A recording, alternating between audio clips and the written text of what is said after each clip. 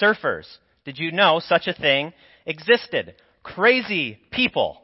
Cold water surfers. And there was a group of young men who were traveling in the middle of winter to the northern regions of Iceland. Northern regions of Iceland in the middle of winter. Like I said, crazy. To surf, to find waters to surf in. And they're traveling all throughout the land, and they keep getting they get little surf in here and there, but there's lots of blizzards, and they're unable to do very much surfing. They're kind of bummed out, and as they're leaving, they're on their way, making their way out, and they're staying at this little emergency cabin along this road, and it's blizzardy out, and it's very dark. You know, there's only 4 hours of light during the winter in Iceland during a day.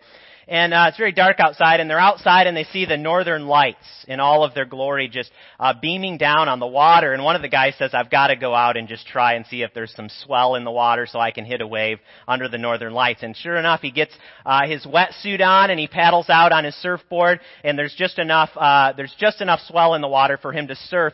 And he's surfing and just riding this wave, and the beautiful luminescence of this green sky is shining down on him, and all of his friends on the shore are just hooting and hollering and video recording him, and they're so excited, and one of them just shouts out, "This is spiritual!" Because it was such a transcendent moment for all of them. But it reminded me of the universal human need for transcendence, for connecting to something that is beyond us, something greater than us. It's also, another great reminder is the fascination with superheroes and their superhuman powers and their superhuman strength that allows them to transcend the limits of everyday life.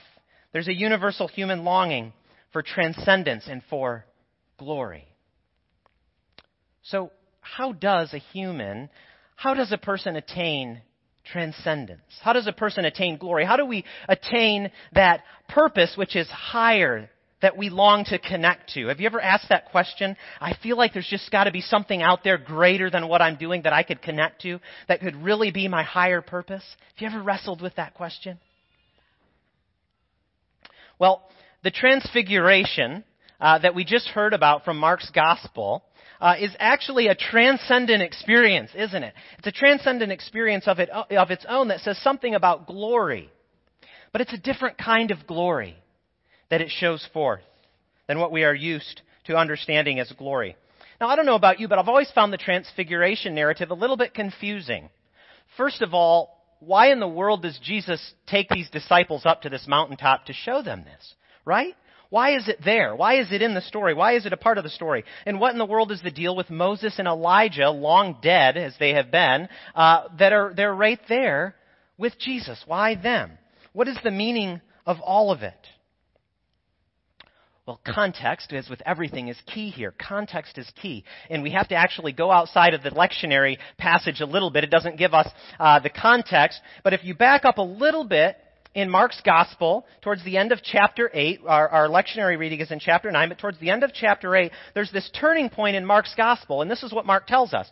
Then Jesus began to teach them, that is his disciples, that the Son of Man must undergo great suffering and be rejected by the elders, the chief priests, and the scribes, and be killed, and after 3 days rise again. This is key. This is key to understanding the transfiguration.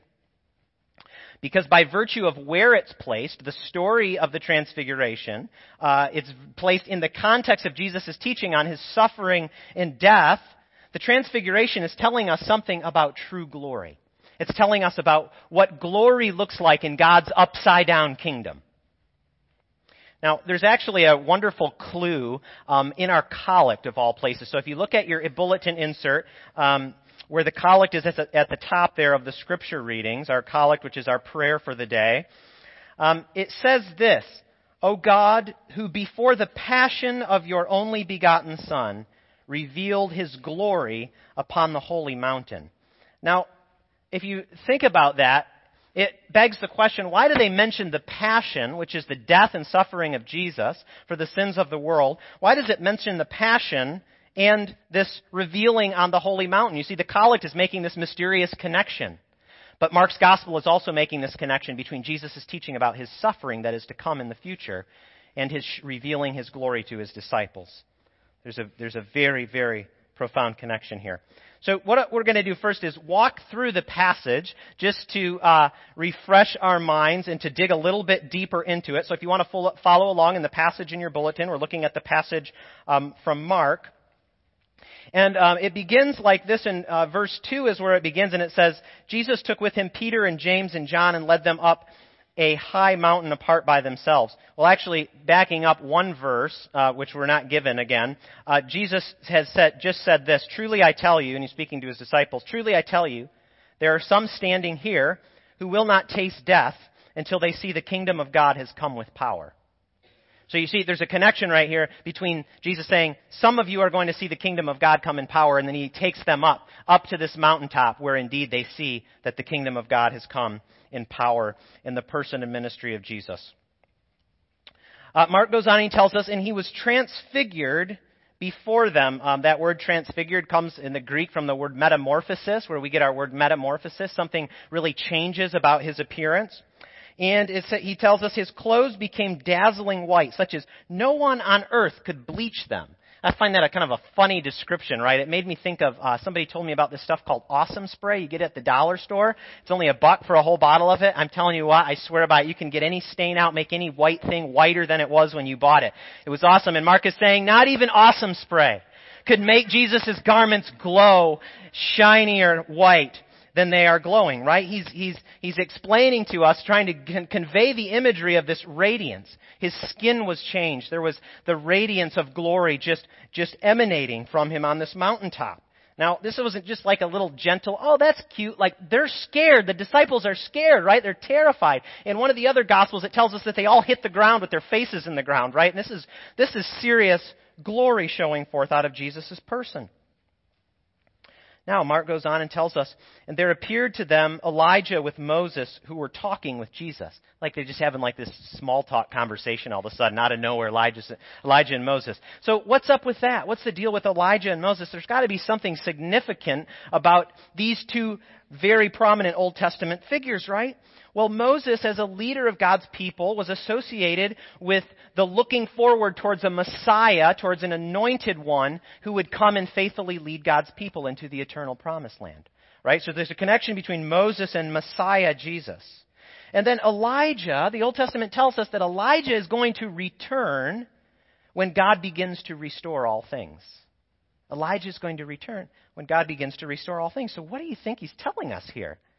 Here's what he's telling us by showing us Moses and Elijah appearing. God is starting his renewal of all things, his redemption of the world project, right? And at the center of this, of course, is the person of Jesus, glowing with glory.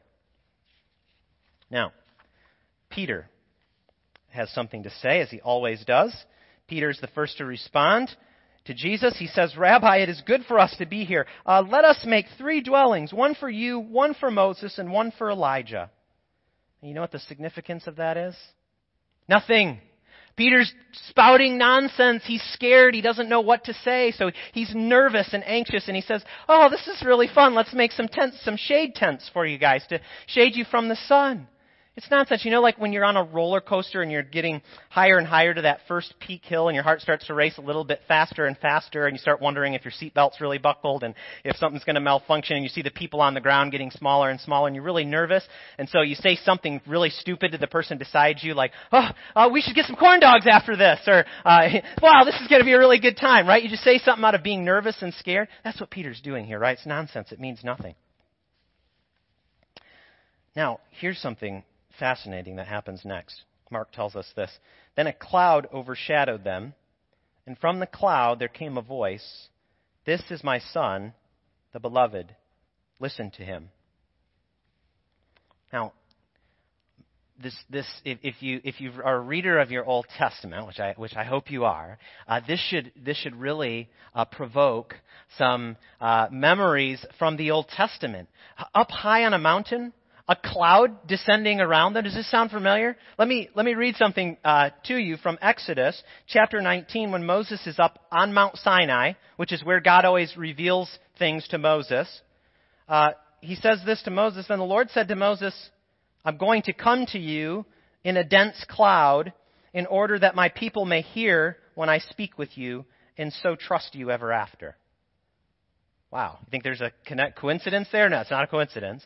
Mark is telling us that what's happening here is a new revelation from God. And what is that revelation? This is my son. Listen to him. My beloved son in whom I am well pleased. Listen to him, right? Now, Moses and Elijah kind of just suddenly fade back into the heavenly realm, and Jesus is standing there alone in front of the disciples, arrayed in all of his splendor, manifesting the glory of God in human flesh. Now, they had to be thinking, Jesus just started talking to us about his need to go suffer and die, and now he's showing us this brilliant glory and radiance. What does this all mean? Right? What does this all mean? And then there's this funny little detail at the very end of the passage. As they were coming down the mountain, he ordered them to tell no one about what they had seen until after the Son of Man had risen from the dead. Can you imagine trying to keep that secret? But why does he tell them that? Why does he say to keep this revelation of my glory a secret until I am raised from the dead? And here's where we start to get somewhere with the meaning of this event. You see, Jesus is concerned that his disciples and others will think that transcendent glory is something that can be achieved apart from and separate from self-giving love and suffering. And he doesn't want us to make that mistake. He doesn't want his disciples out proclaiming his glory until the world sees that his glory exists precisely because he is the God who lays down his life for the world. One Bible scholar says this very, very profoundly. He says, the investment of the horror and shame of the cross with glory makes sense because glory is the manifestation of God's character. The cross, as the supreme enactment of God's love, is also the supreme revelation of his glory, of who he is. Friends, we cannot, because of our familiarity with the image of a cross, forget how strange an image it is. How strange an image that is to represent a God.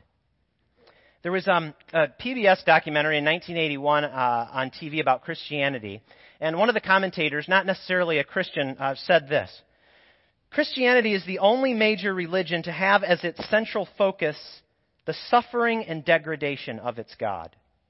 The crucifixion is so familiar to us and so moving that it is hard to realize how unusual it is as an image of God. Unusual, indeed, that this God would manifest his glory ultimately in such a self-denying way for you and for me. You see, in the Bible, God's glory is ultimately always connected to his humility, to his willingness to take human flesh and die on our behalf for the sins of the world. God's glory in the Bible is always God's self-giving love. God's glory is not just to exalt himself. God's glory works in such a way that he exalts humanity and gives us the opportunity to become who we were meant to be by believing in his Son and following him. And that's the lesson, you can be sure, that Peter, James, and John would eventually learn after they had seen not just Jesus on the mountaintop in all of his glory, but when they saw his glory as he hung on the cross, dying for their sins. I think probably only then it really sank in for them. So, what does it mean for us who are asking, what's my higher purpose? How do I achieve transcendence or glory or connect with something that is greater and beyond? Let's go back to the collect for a minute, because again, it's so helpful here.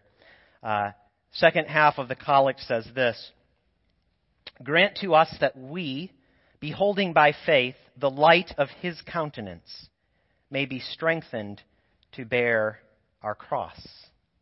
You see, that was the purpose, right? Jesus' radiant countenance, Peter, James, and John behold it, and he knew that it would end up giving them strength to bear their crosses as they endured martyrdom eventually as well. Friends, when we gaze at the glory of Jesus on the cross, we ourselves will be strengthened to pursue our higher purpose, which is this: giving ourselves away to God and to others. Because when you see that kind of love on display, when it really means something to you, when it's not just an all too familiar image that you see on necklaces and jewelry, you'll say this: no one has ever loved me like that. No one could ever love me like that. No one else has hung painfully on a cross for me to forgive my sins and make me whole again. If that really has meaning to you, that's what you'll say. And the only proper response to that image will be, how can I give myself up to this God who would do this for me? See, here's the thing. If your desire for transcendence or glory or purpose in this life is not connected to God, you'll have to try to find it in things that will never ultimately satisfy. In fact, what will happen is your pursuit for transcendence will leave you deflated of true joy, because you'll be on a pleasure treadmill, just spinning the wheel, trying to find meaning and purpose apart from God. The successful actor and comedian Jim Carrey, remember him from Ace Ventura, Pet Detective? Very successful comedian and actor. He said this: I think everybody should get rich and famous and do everything they ever dreamed of so they can see that it's not the answer. Wow. But if you surrender your desire for glory, for transcendence to Jesus Christ, your quest for a higher purpose in life won't involve just traveling the world, trying to accomplish things, accumulating things, or trying to make a name for yourself in the world. But it'll be found simply in living more deeply into the relationships, the immediate relationships around you. It could simply look like being less distracted and more present to your family. It could look like making a financial sacrifice so that someone else could be fed. It could look like asking, what are the jobs around the church that no one else wants to do that I could volunteer for to bless other people? Right? We don't think of those sort of things as associated with glory, but our Lord changes that mentality. It could look like making a defined time commitment to prayer and to study and to worship, to show that that actually means something and has transformed your life from the inside out.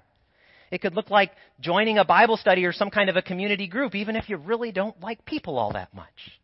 Right? It could look like any of these things. It could look like spending time with someone who looks a lot different, dresses a lot different, believes differently than you. Friends, this is where true glory is found. In these little things. Don't underestimate how small decisions like this can draw you closer to the heart of God. Because here's the thing. That's what this is about.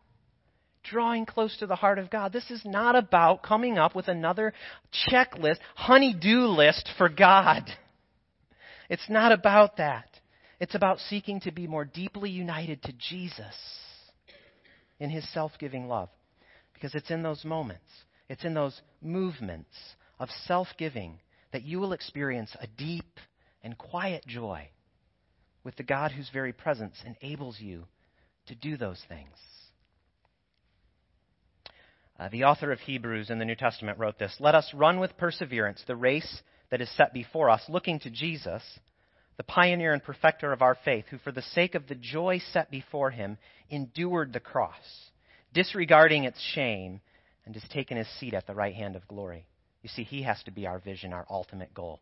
You have to want God for God, not for His blessings, not for His ability to provide for you, not for any other reason, but to want Him, to want deeper union with Him, because that is what He wants with you. This is such a perfect, this transfiguration story is such a perfect way to wrap up Epiphany, a season where we have focused on the revelation of Jesus Christ. And it points us towards Lent, which we begin this week, where we begin to ask God again on an annual basis, how does the revelation of Jesus Christ point me closer to my Heavenly Father and further away from serving myself? Right? That is the question we should be asking through Lent. How does the revelation of His glory lead me deeper to the Father's heart and further away from myself? Because here's the thing. When you look at Jesus, we're all after the fullness of humanity. We're all after trying to live into the fullness of who we are as humans, right? Now, here's the thing. When you look at Jesus, you're looking at the most fulfilled human being ever, who was perfectly connected to his higher purpose. But when you look at him, he's not walking down a red carpet amidst photographers. He's not feasting with the rich and famous. He's walking around with no home, no place to lay his head, healing, loving, giving himself, dying for the world. He's giving up, giving away his own life so that everyone else can live. That was his purpose. And as we are united to him, it becomes ours too. Let us pray. Lord God of glory and splendor, who shone your glory on that mountaintop, we know that Peter, James, and John would go on to give their lives because they were sustained by that vision of your glory and of your self-giving love. That you would submit yourself to the degradation of the cross on our behalf is proof to us, Lord, that you love us and accept us beyond anything that we can do for ourselves. So enable us to behold this very unusual vision of the all-powerful and glorious God, so that we too could join you in laying down our lives for others. In Jesus' name, amen.